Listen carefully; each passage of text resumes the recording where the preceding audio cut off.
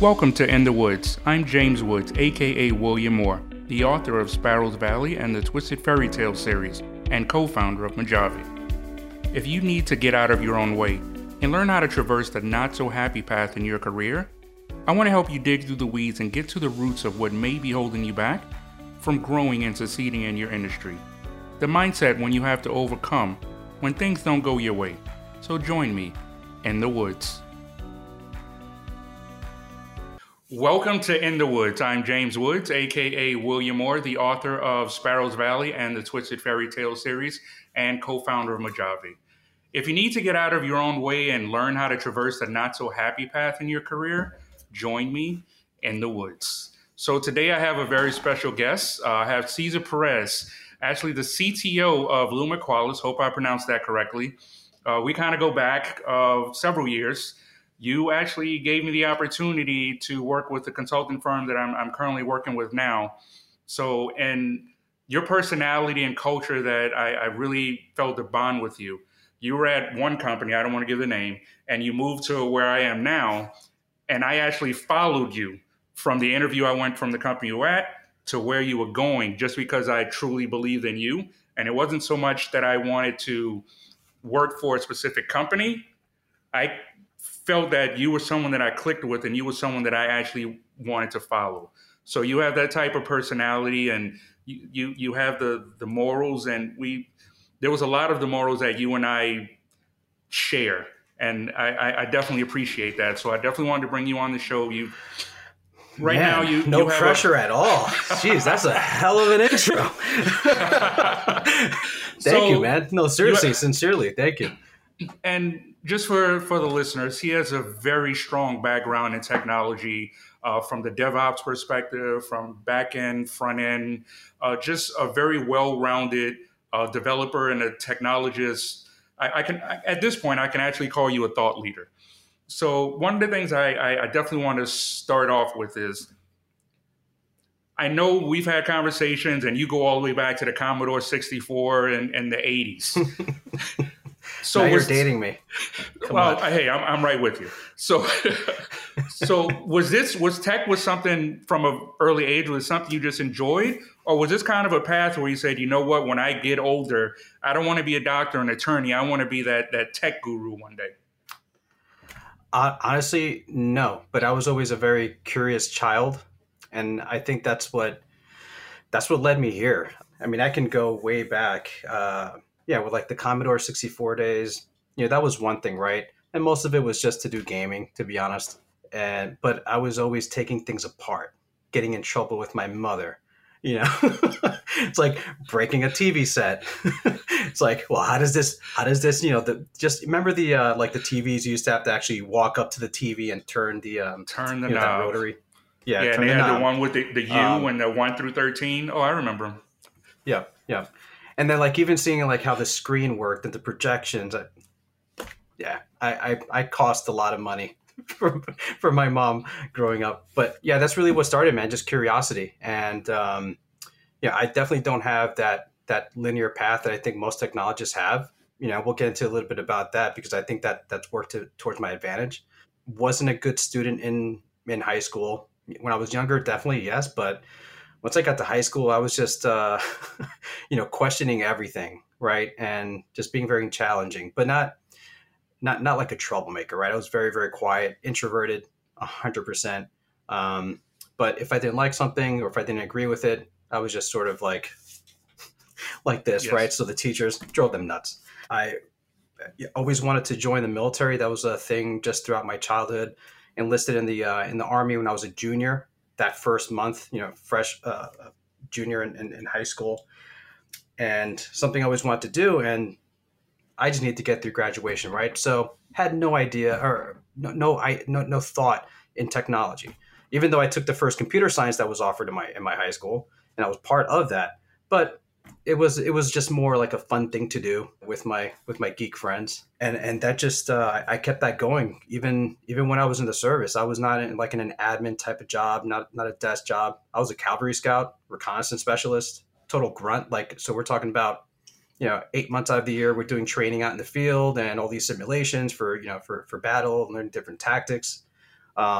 nothing to do with computers or technology at the broader sense. But we were using things like GPS, mobile devices, that sort of thing. So that, like, I think behind the scenes, like my subconscious, it was still sort of there.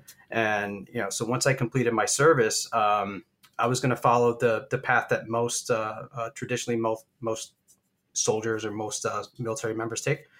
Let's go become a fireman or a police, a state trooper, that sort of thing. Took the New Jersey State Trooper test, was going to get a start date for the academy. But a friend of mine always knew, like, hey, you're in technology. Like, why don't you just go to this? Why don't you go to a job fair that's at Fort Monmouth? So I did that, met with the company, and thought they were great. They're like, hey, why don't you just take the test, interview, and just see how you do, right? Give this thing a shot. And I did, man. And like a week later, they offered me a role as IT support for the Human Resources Office for the Army. So it was Department of the Army Human Resources Office. So what did that mean? It meant I was inside of an office with, oh God, this is going to sound so wrong, but with more senior people, right? And I was like the youngest person there. I was like 22 or 23, and mostly fixing printers. And how do I fix this in Word, or how do I do this in PowerPoint? So that got old like very quick, right? But I mean, I was always just ambitious, always pushing myself for more and more and more. And I saw what everybody else within this company I was with, Symbolic Systems, was technically a software company for the Department of the Army. And they built software for the Human Resources Office. So a lot of like BI, they were a .NET shop because everything in the government back then was .NET. And so we were doing a lot of like data capture and reporting, analysis of data for them. Even though it wasn't called digital transformation, they were actually doing digital transformation back then. But at the simplest term, meaning going from paper to digital, to putting things into a database, right? So I saw what everybody else was doing in the tech team, and I'm like, I think I could do this. I want to do this, right? I would just sort of like listen in during these meetings and just take notes, about the technologies they were using or that they were using, and I would go research on my own time, right? So I meant after work and started teaching myself. But back then I was being very strategic because it's like I didn't feel I could just come to the leadership and say, hey, I want to be a developer, or I want to do this. I was support, man, right? So I knew I had to prove myself before I could even approach them with this idea. But that's what I did, man. I picked up T-SQL and got a lot of hate along the way from the development tegoing because that's just, I don't know, it's part of the culture. At least it used to be. It's like, what do you mean? You work out, you can't possibly, you're going to be a developer, it's sort of silly, right? But that's exactly what I did. Like within my first year, they saw the potential. They gave me the opportunity, which I was super, thankful for. And yeah, I started helping with like data migrations and things like that. Crashed my first server, a government server, because I wrote a recursive function that didn't exit out of a loop. It didn't exit out. Right? So learned that the hard way. But, hey, they understood. I was super junior and, it was all a learning experience. But that's sort of like my origin story, how I got into technology. And really from there, I think you sort of know the rest, but I'll tell I'll give the rest for the audience, for your viewers. I got really tired of government work. It's like watching paint dry. Okay. It gets old very quick. So, and things are all about timing, right? We talked about this, I think, last week. Timing in terms of, even with Luma Qualis, we'll get into that a little bit, but timing, man. Fort Monmouth is being put on the base closure list. It's called a BRAC list. Okay. And it was just, the government's way of trying to save money. So Fort Monmouth was put on that list. And at the same time, I was sort of getting, too comfortable in that role. And I hate that feeling, right? So I started just listening to offers. You always get emails from recruiters and stuff, just like you do today. And there was just one in particular that I was like, all right, let me actually get a meeting with this guy. Let me hear out this opportunity. It was in New York City. I was Fort Monmouth. It was down in like near Red Bank and Tinton Falls in Jersey. So it would have been, it's just a big change working in the city, right? Never, I sort of hated the city before then. Just thought it was too busy and stuff. A little intimidating, to be honest. And but I had this great call with this guy, and he's like, "Hey, I think you have the right experience. It'll be a good time for you to make a switch." Because I was not going to move to Fort. Oh God, what was it? It was Aberdeen, Maryland. That's where Aberdeen. they were Aberdeen, exactly. I know exactly what it is. My cousin actually was in Aberdeen, Maryland.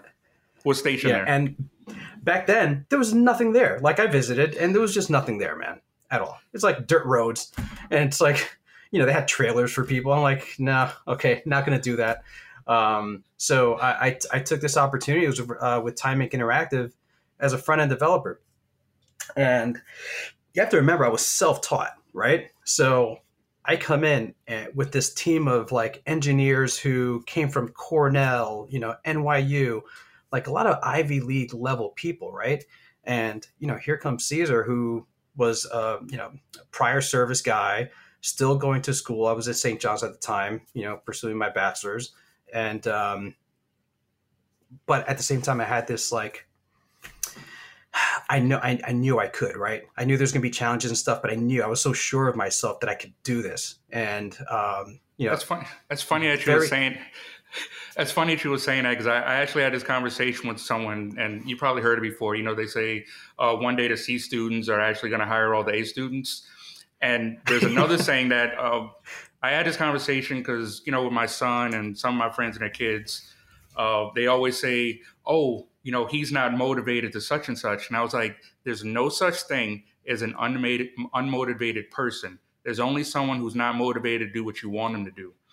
So I gave an example. I said, my son, he loves football, loves video games, loves, streaming. So if you ask him to do that, he will stop whatever he's doing. Doesn't matter what's on his schedule. He will be motivated to go do that. But if you say, hey, let's get up early and study and go to school, he will seem like the most unmotivated person in the world. So the fact that even though they did have all those Ivy League people, had the degrees, and they had the status, and I mean, it's a great school, but there's a certain belief around it. But then you have someone like you who was self-taught, and I've actually found people who are self-taught are usually a little tighter with their information because they physically have gone out of their way to actually learn it. It's not someone saying, here's a book, learn it, we have a test tomorrow, and you don't want to do it, but you kind of have to do it for the class. When you're self-taught, it's almost like when you were a kid and you're breaking down a TV, you have that curiosity where you want to do this. It's the same thing probably when you were doing this, when you were self-taught with the building, learning front-end development.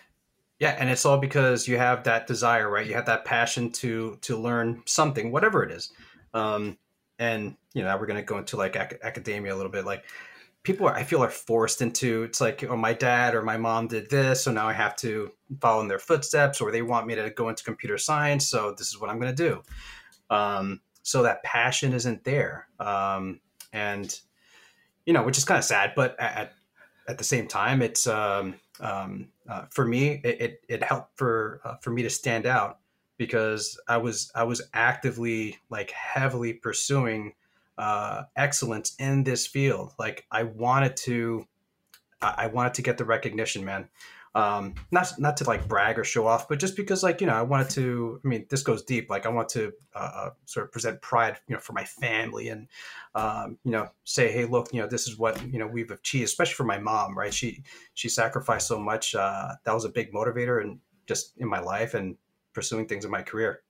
I mean, even still to today. So, but yeah, interesting topic. I haven't thought about this stuff in a while. Oh, with the school in the St. John's. Now you said you were in school. Yeah.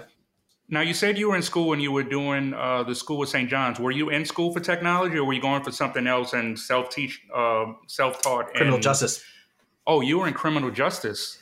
So criminal justice, because remember, I was going to go down the path of state trooper for New Jersey, because that's just what you do as an Army person.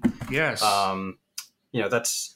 Yeah, when you exit out of the service, like you're given basically a PowerPoint presentation of thank you for your service. These are the areas that your skills can translate into. And, Right. as a combat arms person, they're not going to send you to computer science schools or a technology related field. Just doesn't happen. Were there any defining moments in your career that you feel kind of molded you for you to succeed down a career path? Because you seem like you switched up a little bit. You went from military to criminal justice to tech to IT. Um, well, remember, I actually, I don't think I mentioned this part. So I was always like a closet geek, man. I definitely don't fit the mold, especially, 14 years ago, of a technology person. So I was always doing it like in secret. I just was always interested in building computers, just seeing how things worked, right? And even still to today, I built my son's PC. I have my server downstairs in the basement where it's cool.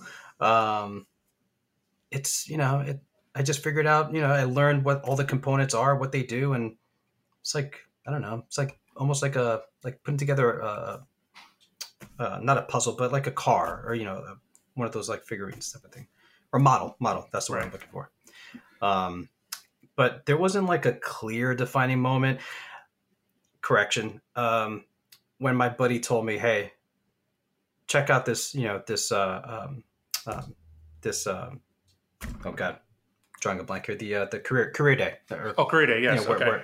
yeah, down at Fort Monmouth." I mean, it's like, just give it a shot. If I didn't talk to him that day, it was at a bar at Rutgers University, off College Ave. If he didn't tell me to do that, I probably would not have gone, and I would have just Kept become down a the state path you were trooper, and going. would have been a completely different life. Yeah, yeah, You and I have been in technology for a very long time, and we've had our ups, our downs. Trust me, I know personally, there were times it's like, do I really want to keep doing this? Even though you have a passion, maybe the company you're working for, it might be the people you're working with. There's a lot of things that can kind of stray you, so you start having doubts about the career path that you're going. Are yeah. there any advice that you would kind of give someone who's coming up through the ranks? Because once you're established, like I'm at a point now that I could show someone my interview and walk into a meeting. They're like, hey, this is the guy we want. When you first start, it is definitely not like that. It's a little bit more difficult. So is there any advice you would give someone who wants to kind of pursue the career you're going and move up to a level where you're at as a CTO? You, one thing I've always done, and I think you probably picked up on this the first time that we met, was putting people first. A lot of companies say that. Most of them are full of it. You have to like really live that life. You have to put people first. Look out for them, not just for yourself. There were so many times. The first big agency I was with, I think I brought a lot of change there culturally with my immediate teams, because I would get into arguments with certain folks about not like yelling at each other, but Right. just more like debate. Like, hey, we are a team, and if you see somebody is about to step on a landmine, and I was always using military references. People thought I That's was what you nuts, know. but like, if you see that, call attention to it. This is your buddy over here. Don't let them step on that. Um, and often the response I would get is, "That's not my job." And I would look at them like they were growing two heads. What do you mean that's not your job? Are you not part of this team? Do you not care about your team member? Because if they mess up, that affects all of us. Yes. And this is a collective here. So I've always, advocated for that culture. Always look out after one another. If you truly want to succeed, it's not so much about your skills, how well you code. It's more about how how you lead your people. Even when you're not a leader, I think everybody is a leader. I don't believe in this whole like natural born leader thing. That's nonsense. I think we learn how to do that, and it really starts by just caring about one another. As soft as That's that sounds, but it's true. No, that's great that you said that. I was working at Amex years ago, and I was a consultant, so I finished a project. At the end of the project, the VP there, or the team that I was on, brought me into a meeting, and he basically said kind of what you're saying. And I kind of, when I mentor people, I explain this to them. Whatever job that you go to, there's probably going to be someone better than you, a developer. We're all developers, so you get a certain ticket, you get a certain number of sprints. That's not going to make you stand out. He was like, the one thing, he was like, you always got the work done. I never had to worry about that. But the one thing that I would say that you need to nurture when you leave here is when I come in every day, I can tell when you're here and when you're not here. So I was like, what do you mean? He said, because I manage several teams here, and none of my teams communicate with each other. So when you're here, from my office, I literally can hear multiple teams communicating with each other, multiple teams, laughing and enjoying.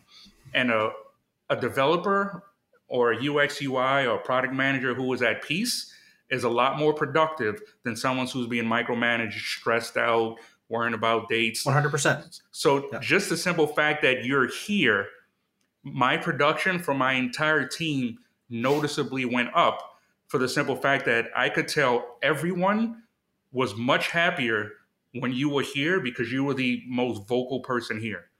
And not vocal where, making a lot of noise, but all the time. You're just talking, do you need help? Do you want a peer program? And this is something I feel you can, it works in every field. If you're in product management, if you're a fire department, police officer, if you're in business, tech, accounting, it doesn't matter. It all goes back to that military mindset is, are you going to let someone step on a minefield? Let them learn from your experiences, or if you see something, say something. Because that is a very important part of standing out in a crowd, is what you do for the team as a whole, not just what you do as a sole contributor, because everyone's contributing, so that's not really going to stand out. Right. And another thing too is focusing people first, like that's one thing, but when it comes actually, time to do the work, expect that things are going to go wrong. And when they do go wrong, don't be the person that's going to, complain or, drag the team down. Like, just expect that things are going to go wrong. There's certain things that are out of your control. But what you can control is your energy. You can control your attitude, right? Your perspective, because your energy, whether it's positive or negative, that spreads, right? And it doesn't mean that we're always going to be in a great mood, but you can be optimistic without smiling, right? You can be determined without, without having, being chippy about it. No. Prepare for the hard times, know that they're coming, and work your way through them. And you'll learn a lot about yourself that way. And you'll learn a lot about your team, especially as a leader. You'll learn about your team, and then where you can actually focus to help people improve, because we all need help. God knows I needed a lot of help early on in my career. Absolutely. So, yeah. Now, in regards to resources, you were self-taught in a lot of these different areas, and I know for a fact you have a lot of experience from DevOps to product management to project management to front end to back end.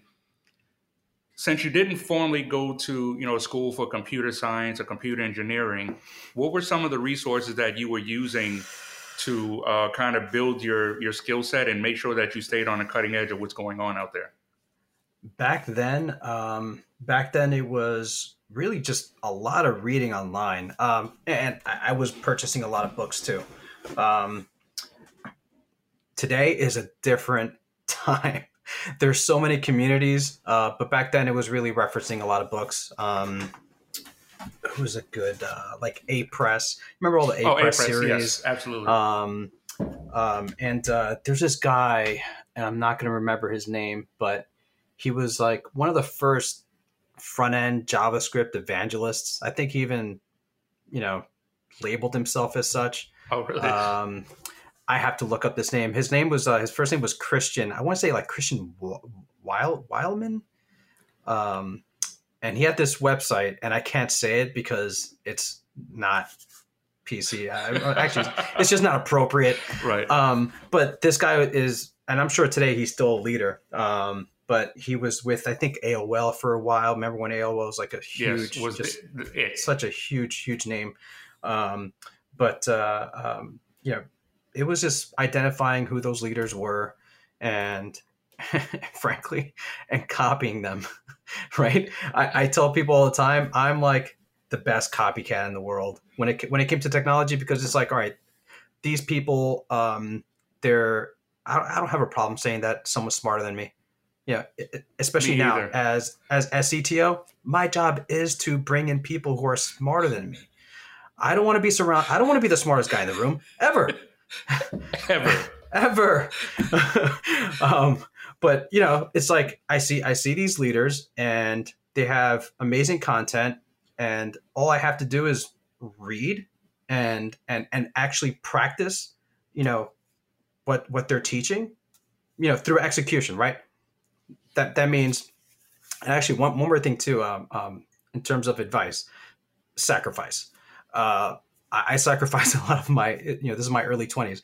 That meant social time sort of out the door, right? I mean, I had a very limited, you know, circle of friends. I was super focused, and they understood that about me. They knew what you know, what I was sort of striving for. But you know, practice, because like again, right, the whole team concept, or more like the sport concept. This is a team. You can't get better at anything in life without practice. So that's what I would do. You know, so instead of going out, I stay home, and I would, you know, put a website together. You know, Right. my website back in the day, I used that heavily for interviews, because I would demonstrate what I've learned on the website. Oh, And wow. that's one Okay. thing I don't see. That's actually one thing I don't see today, which I think is like a mistake. If you're, especially as a front end developer, if you're a front end developer, you should be showcasing what you know, right? Um, Often, all the time, right? There's so many brands that we've worked for, so many cool concepts and cool ideas that we've either, you know, introduced or been a part of. Doesn't mean that we have to, you know, take the website that we did for, you know, for Verizon Wireless or something, and then put that on our, you know, on our website. But you know, take some of the concepts and get creative with it. You know, put your own little spin on it, and just showcase it. Yeah. Right? That's another thing Show that off the skills. Show off the skills that you're learning. That's another thing I kind of recommend to people who, especially in the beginning, is try to add to open source GitHubs. Have a GitHub Yeah. of your Yep. own. Like you were saying, build your own projects. It's great if you have your own project online, but create a repo for yourself and have your own project so that you can showcase to someone. That's what they do with a lot of the boot camps. A lot of the boot camps, there's a final project that they specifically say you use for your portfolio. Right. Right. And actually, that's what I like about Git. At first, I used to hate GitHub. You know, the profile, the developer profile, where it would show how active you are and stuff like that. Right. Because I felt like, oh man, you know, I use Bitbucket, but it was so simple. All that meant is like I just have to clone these repositories, Right. from my Bitbucket to here. Like, yeah, I just had to do it as a manual task. But guess what showed up? All the contributions that I had, you know, Right. throughout the year, and then it just shows that potential client or employer that, oh, you're very active, Right. Exactly. right? Little tiny things, man. Little things, you know, big win. But In your career, did you have specific mentors? I know you speak a lot about the books that you were reading and trial and error. Were there a list of people you knew of, or people you knew directly throughout your career that you could say kind of helped mold you to become you? yeah, you know, the first person, Ivan Romanov. He is well, we're not. Look, he went down to Maryland, right? He moved. He made the move when Fort Monmouth closed. So we mostly kept in touch through like email. Okay. Just because technologists, man, we're introverts, right? I am an introvert, as social as I am, but you know, we're always so busy and wrapped up in what we're doing that it could be a year and I might not talk to this person, but the next time that we do, it's like as if no time has gone by at all, right? That's like how a lot of my relationships are with, you know, either former coworkers or even clients. But Ivan was the one person that when I was at Symbolic, and I'm like, and I think I asked him like, hey, you know, do you think I can do this? and with his like thick Russian accent, he's like, "You are not stupid enough to not to." I'm like, "Thanks, I think." Right? And I just, quietly just backed away and I'll see you later. I think I'm going to keep on doing what I'm doing. I think that's what you're telling me. Yeah. And, he took the time, right? He took the time out of his day. And even like, I think on some weekends to just review my code. Oh, wow. That I was putting together. Yeah. Yeah. Yeah. And actually he was a big part of that, at Fort Monmouth. Because I was trying to do so many things. I wanted to get the back end, front end. So I would always creep on the design, the creative team, and just start a conversation, see what they're doing. It's like, hey, can I help with this? I would do a lot of volunteering, like, my own personal time on projects, on government projects. But that's one of them. I had a lot of mentors, like in the military, because those leadership lessons, those skills, I definitely think they've helped me tremendously, and just on the civilian side of things, right? Just the regular workforce. So people like Sergeant Eubanks, Tony Eubanks, he taught me a lot about integrity. And this might sound ridiculous, but at the age of 18, I didn't actually know the definition of integrity. I thought I did, but I didn't. He taught me that. So a lot of leadership came from him, and people like Jim Stogsdill, who was, that guy's like a brother to me. We served together, and same thing. A lot of leadership lessons there. And then after that, it was sort of like, these relationships you develop throughout work. Just friendships you create, at Sapient, when I was at Sapient there for a little while, Mike Guzman, who's my boss, I always called him like a mad scientist, because I didn't understand his strategy. I understood his strategy once I resigned, and, I tried the whole, getting into the startup world. I later realized what he was doing was enabling me, giving me very little direction, right? And because he knew that I'd figure it out. Right. It's sort of like George S. Patton. That was sort of like, give your people just enough, and then they'll figure out the rest. Right. That's what really will create a great leader. So he did that for me. So it took some years for me to appreciate it, right? But it always does. Yeah. Same thing with parents or whatever else. Yeah, it's like you're in the thick of it at the moment, and there's just a lot of distractions, and your judgment or your vision is sort of clouded. So yeah, it takes a little of time for you to realize what was actually going on, the things you learned, the things you were observing subconsciously. I mean, off top, I really hope I'm not forgetting anybody. Like, what are your feelings about paying it forward? Like, do you feel that people who have reached a certain level of success, I don't want to say obligated, but should give back to some degree, rather to their people or even to a stranger who's trying to move up? What are your feelings of? I think you should be doing that, regardless, right? Putting yourself in other shoes, especially now, right? Look, I'm going to be very honest here. I'm not old, but I'm getting older. I'm older, man. Older, right? You're definitely not old. I feel old, but not like it. My energy is great and everything. It's just we've been in the industry for so long. We've seen it become just something amazing. I didn't think what we're the Twitters and the Googles. Yeah, we sort of saw that coming, but like just the way we interact with technology today, I didn't really see it at that scale. But we should, back to your question, we should absolutely always want to share what we're learning, because again, through teaching you learn a lot. Yes, because if you can explain it, you truly understand it. Yeah. Yep. So like Einstein, God, what's that famous? What's his quote?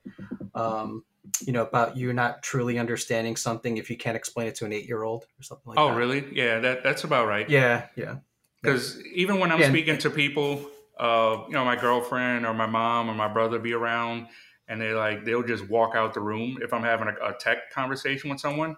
So there's almost like different levels of your niche. So if an accountant's speaking to account, they may never turn. It's the lingo for your specific yeah. industry. So I have my lingo of tech, but especially if you want to move up, and I give this as advice for people that's moving up in the tech world, you have to learn how to simplify what you're saying to product and to project managers, to the business side, because we can assume that they know everything we know, but at the same time, you have to be able to dumb it down. It makes it a lot easier for you guys to see eye and eye. I have a term for that. It's called baby English. Baby English. And I say also, baby English. Just use baby English. Break it down for me. And it works, right? Because it puts into like, pretend I'm a baby. And speak to me that way. And explain it to yes. If you have to use big words, I'm just going to look at you and nod. Now, you've been in the industry for a while. You've seen a lot of stories. You hear things through the grapevine. Are there any myths or anything in your profession or your field that you would like to debunk?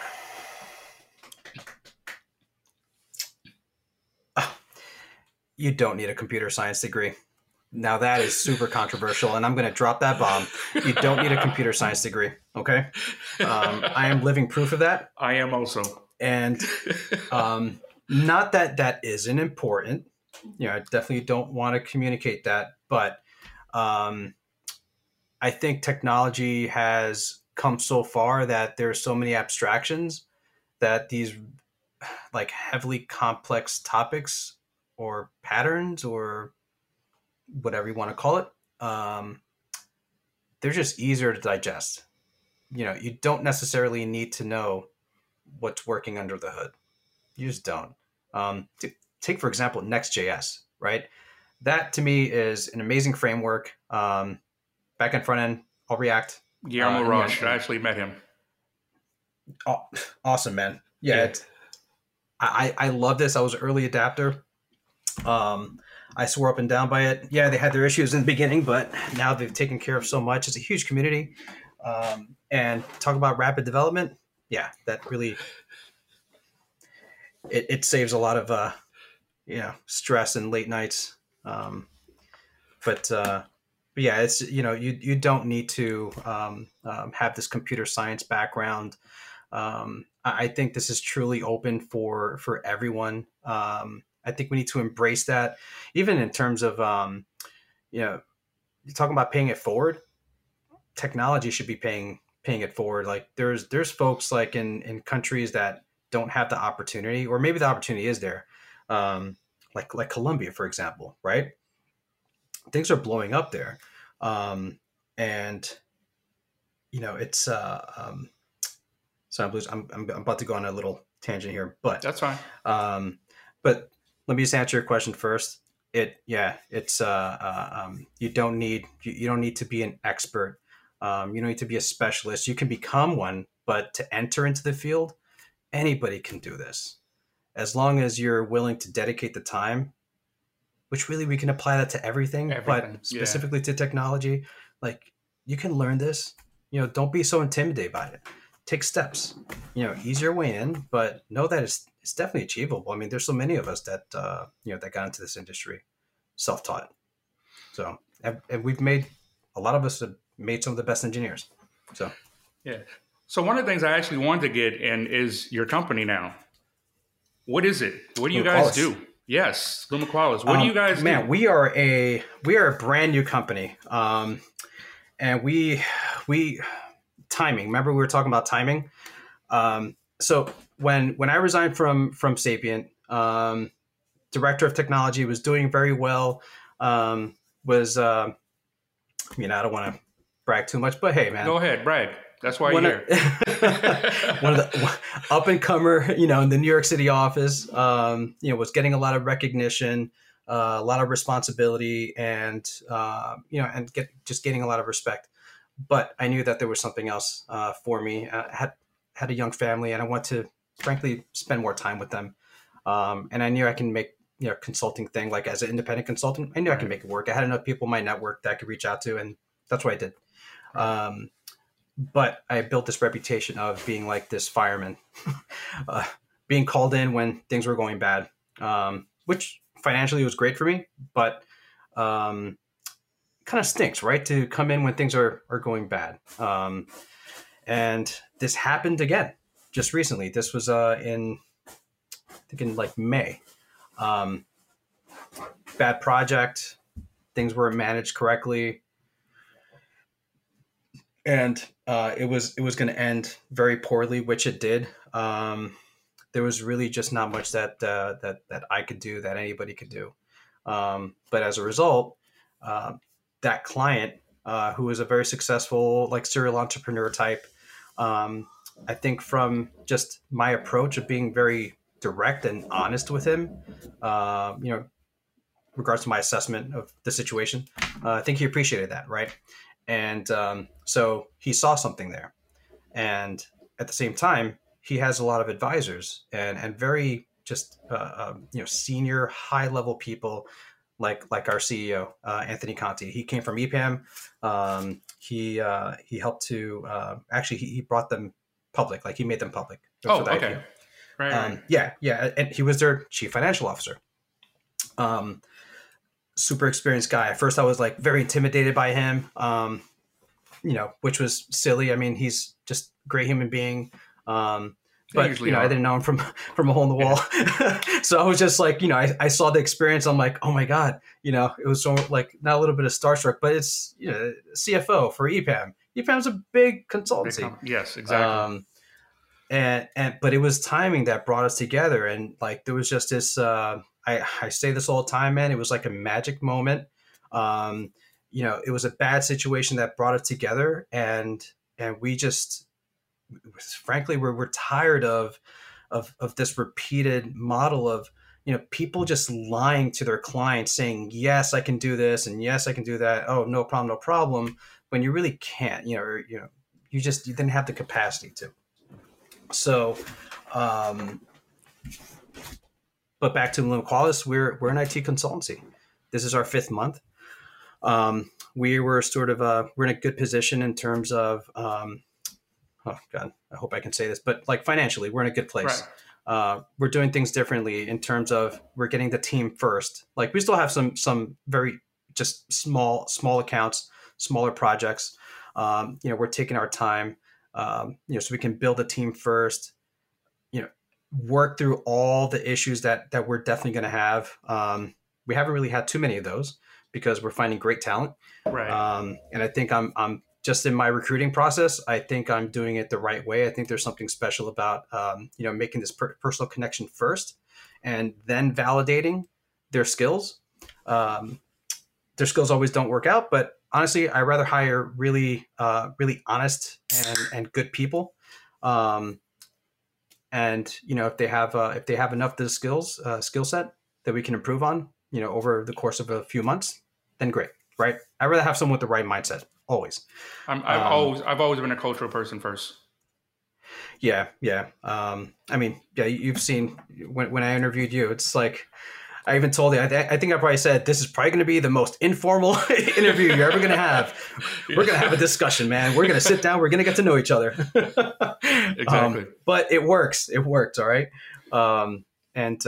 So what we're doing is, we've hired folks in Medellin, which is a great location for technology. Yes, it's funny. I was saying at first I came from this perspective of, Latin America never really had the opportunity.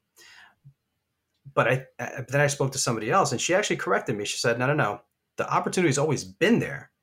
It's just that, nobody was thinking to go there for opportunity. And silver lining around COVID, right? Companies had to start, pivoting and thinking of different, where can we get talent? Because right now it's like very challenging to get good talent. Good talent. Yes. So that's, yeah. And, I think the country of Colombia is doing a great thing by investing in technology, getting the workforce trained, very passionate people, very smart. And I think it's a really like excellent time. It's an excellent opportunity for the country, for Latin America. And very proud to be part of that. And I said it before, I think it's like a magical time, man. It's a special time in history. Absolutely. and we're part of it. But back to LumaQualis. That's what we're doing. We're going to start hitting the market very hard in the next month. We're expanding. So, what do you guys specialize in? I want to get to web development. Right now, we're starting. We're very focused right now. So, web development, DevOps, and user experience design. Okay. Cool. We don't want to have such a wide spectrum. We're going to start off in these these key areas, and then from there add to our services.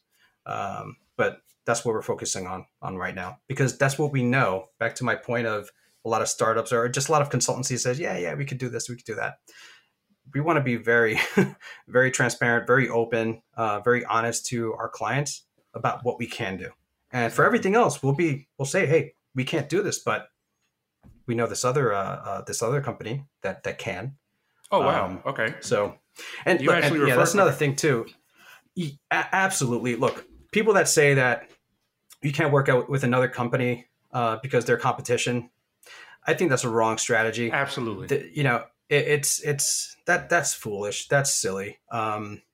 There's enough business for everyone. There really is. Yeah. And, collaboration, right? We talk about collaboration all the time in our industry, but then we're going to put, constraints around that. I think that's silly. I think that's going to limit opportunity. And it's going to limit what you can actually provide to to your clients. So let me ask you this. If you and I like to switch it up a little bit. If you and I could switch places, you were the interviewer, I was the interviewee. Is there a question that you would have liked me to ask that I didn't ask you? Or is there a question that you've always wanted to ask me? This is a good question, man. God, you got me stumped, man. I don't know, James. Come back to that one. No problem. I don't know. So yeah. I was speaking about your company, but I also want to give you kind of a moment to shine. What would you like our listeners to know about you, where they can connect with you online? How can they get more information about your company? How they can connect with your company for potential work or just having a conversation? Really, LinkedIn is the best place. Anthony's very active there. I'm going to start becoming more active. I'm mostly like a drive-by commentator.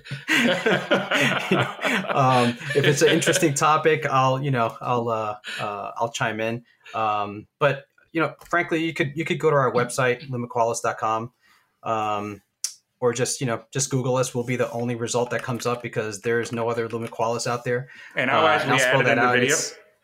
And right, you can spell it out, but I'll add it so that everyone can definitely find it. It is LUMIQUALIS. So okay, perfect. .com. I'll make sure I put it in the description, and I'll also put it on the screen so people who are watching it, or if they're listening or they see it, they'll know. Cool. And my LinkedIn, it's linkedin.com/IN/Cesar M. Perez. My middle name is Manuel, so CESARMPER, easy. Okay, easy to find. Yeah, super easy. So now to our... That question really got me stumped still. If you were switched, what would I ask you? Or if there's something that you wanted to talk about that I didn't ask you about. Either one. No, you know what? Like when I prepared a little bit, right? But at the same time, wanted this to be like a natural conversation. Absolutely. Which is why I go everywhere, because a conversation with me is like a roller coaster. But maybe that's part two. So this is kind of my signature question that I ask everyone when I talk about that. Everyone who goes down any career path, any field, any industry, it's not always going to be a happy path. So, what was kind of one of your darkest moments in your journey and your career, rather it be in business, rather be at a job, rather be anything? And kind of how did you cope with it and overcome it so it didn't hold you back from succeeding and being the guy that the world knows you as now? Um, yeah, so we're gonna get into some personal stuff right now. Um, as you know, um, my mother lived with multiple myeloma for 23 years before she passed away last year, Yeah, sorry to hear and that. I I was remember. always her caregiver. Yeah, I mean, you know the whole story. Yes, I remember. I mean, one of the strongest individuals, I think, not just because she was my mom, but truly admire her strength, her just never gave up, man, ever, and always had like, I don't know if you saw, I posted something, a video that she sent me from like last year about, here she was with a cast on her arm because this was a bone disease, so she was Right. she's had brittle bones, right? So her arm broke, or her wrist broke rather. So she's there in a cast, and she's like, Caesar, today is a good day. Like no matter what, it's a good day. Um, so what challenges are going to come professionally. Challenges are going to come in your personal life, um, and it's all about persistence. Yeah, it's okay to be sad. It's okay to be down, but don't let it keep you down. Right. Because like we mentioned before, there's always going to be challenges, right? It's always going to be hard. Life is hard. Um, and so I think that's sort of like, it was a very long time that she was with us. That was always, part of my, that was just part of my existence. It was part of my life. Being a partial caregiver to her, whether it was, emotionally, or, taking her to appointments, or being with her when she was getting chemo, and then still having to work, right? Right. Still having to, not put on a face, but make sure, because everyone always, I'm very transparent. Everywhere I've been, everyone has always, they know what's going on in my life. I get very personal, Right. because I think that's important.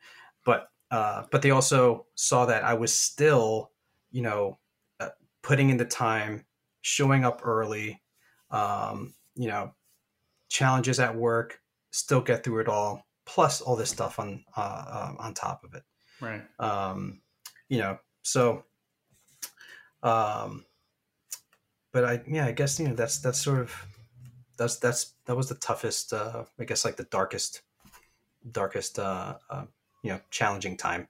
Yeah, I Yeah. remember when you were going through that situation, I was just kind of checking up on you. But you know for a fact that she's definitely very proud of you. You've moved forward. I mean, you started the company Yeah, that. afterwards. So, I mean, obviously, you definitely would want her to see you as a CTO of this new startup that's going to do big and better things. But you are who you are. You are where you are. And she was a major part of molding you into the person that could eventually be who you are now.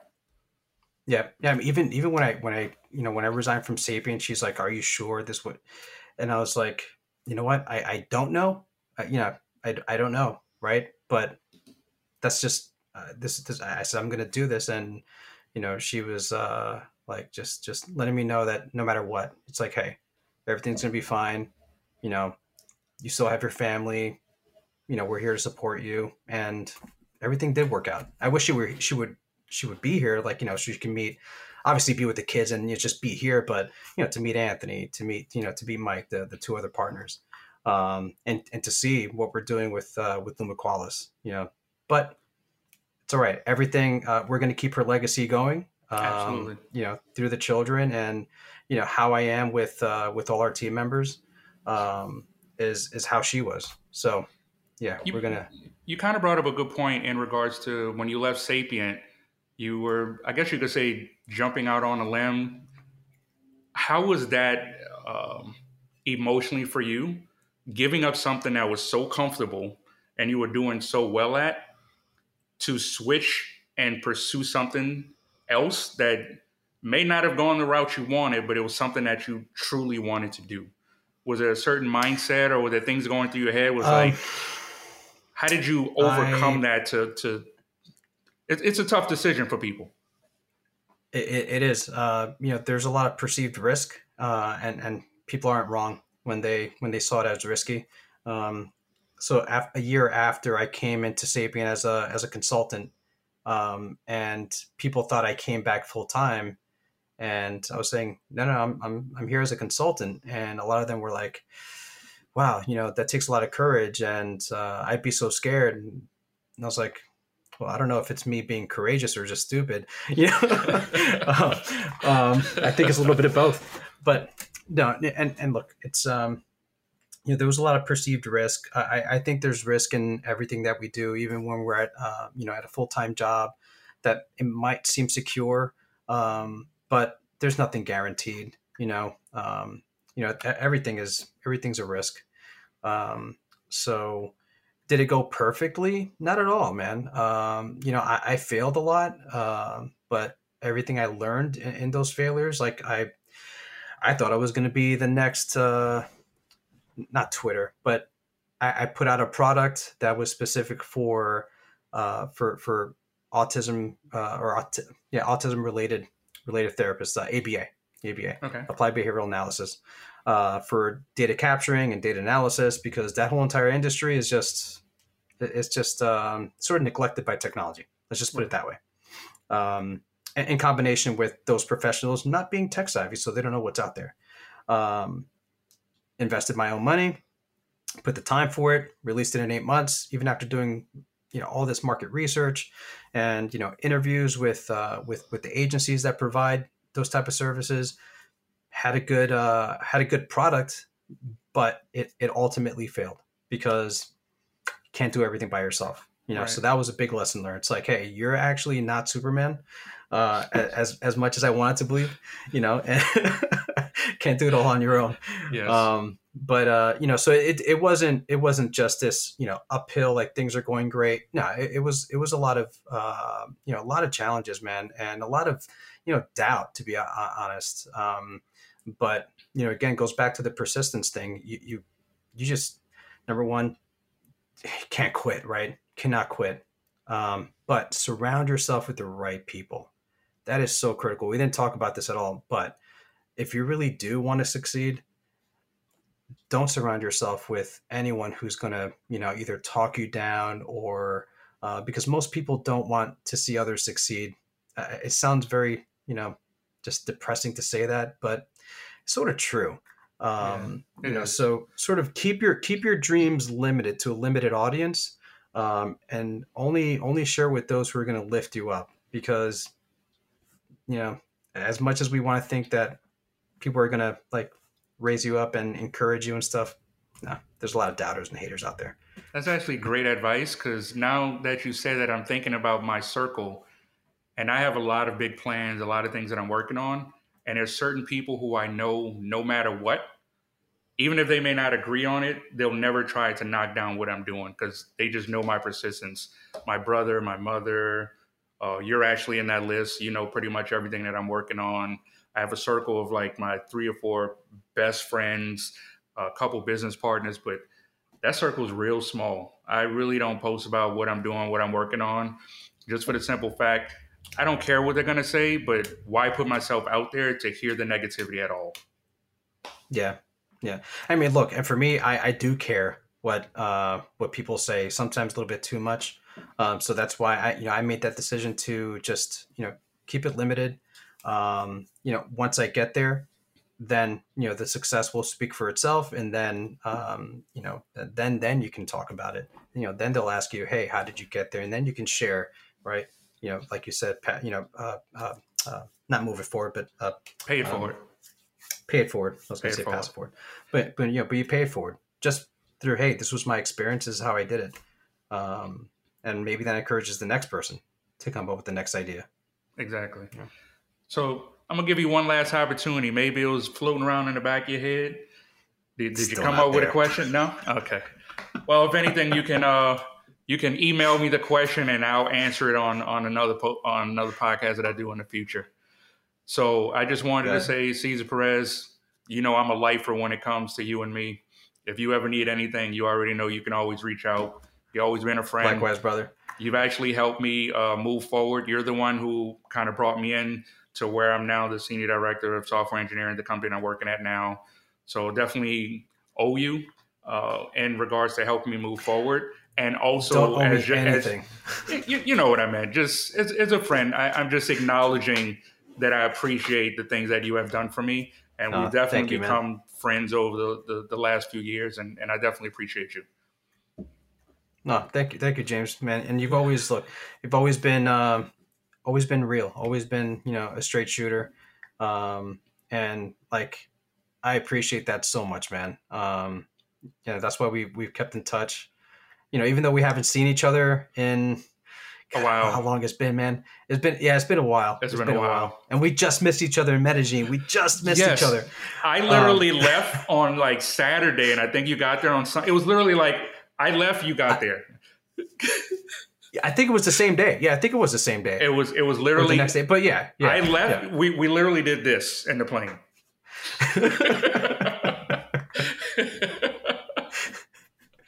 But man, you've always been great, dude. And no, I was gonna say no. Thanks for bringing me on here. I didn't know what this was gonna be like, but no, this was great. It was a lot of fun. Oh no, it was definitely a lot of fun. And like I said, we'll always be in connection with each other. And in that, I would like to say thank you all for joining me for this episode of In the Woods. Be sure to sign up to our email list at moreinthewoods.com so that you don't miss our next episode. And follow me at William Moore, the author, on all social media platforms. If you have any questions or something that you'd like us to talk about in a future episode, definitely feel free to reach out. I'm James Woods, a.k.a. William Moore, and thank you for listening. Bye-bye.